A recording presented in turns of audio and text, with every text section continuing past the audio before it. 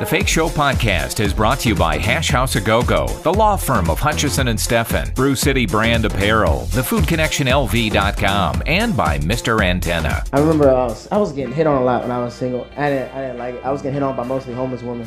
It was fun.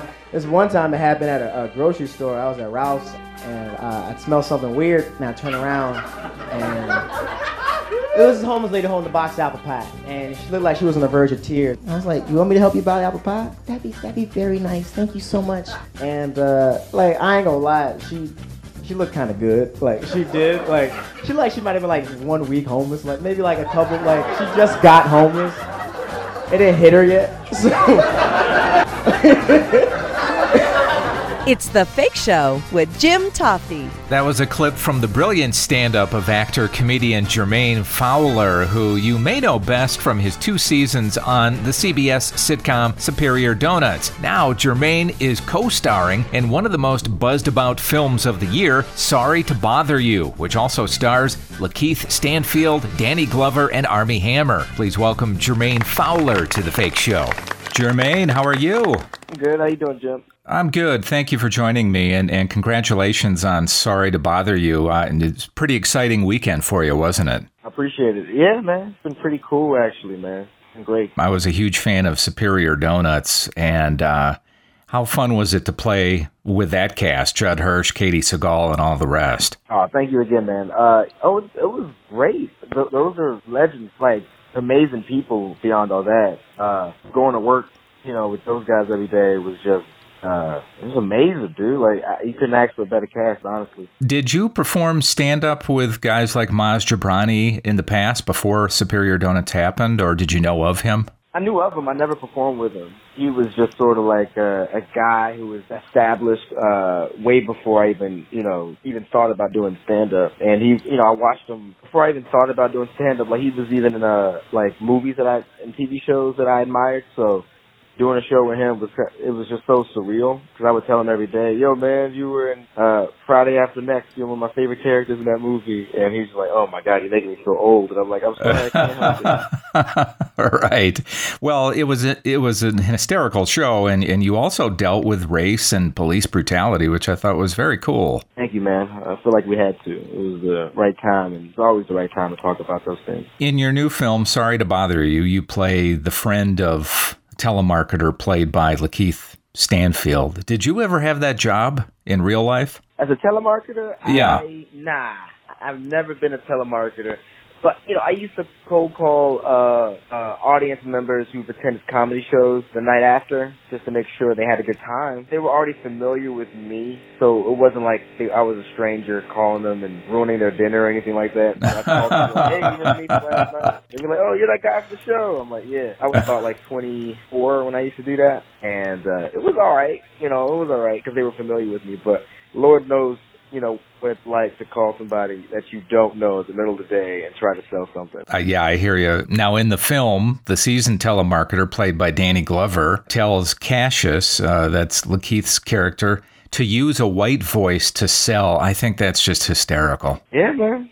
It's a tactic that a lot of people are familiar with and, people use. It's just they use a very comedic way to get into that whole taboo, but it's a real thing.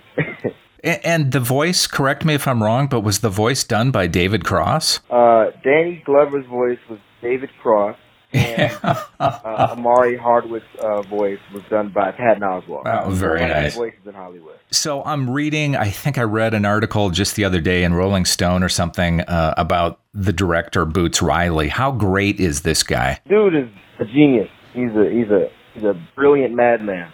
And he's one of the smartest people I've ever spoken to. You ever speak to him, just let him talk, and he'll school you on everything. And he gave me the opportunity to do something so amazing and just groundbreaking. I'm very, very happy that he gave me the opportunity. How much did the cast, because I've seen interviews with the cast, want to do well for him and rally around him? Oh, man, yeah. We all love the script. We all love what it was talking about. We all love the message. We all love Bruce's work. That was the vibe on set. Nobody had any ego. studio. No one. They all checked that at home, and it was the most professional, collaborative cast I've ever worked with. It's my first film, so I learned a lot doing. It's so great how much people supported Boots' vision, from the cast, the makeup, hair department, producers. Did you talk to Lakeith Stanfield at all about how chilling he was in Get Out? Because, man, the look on his face, the expressive look on his face in that movie. Man, I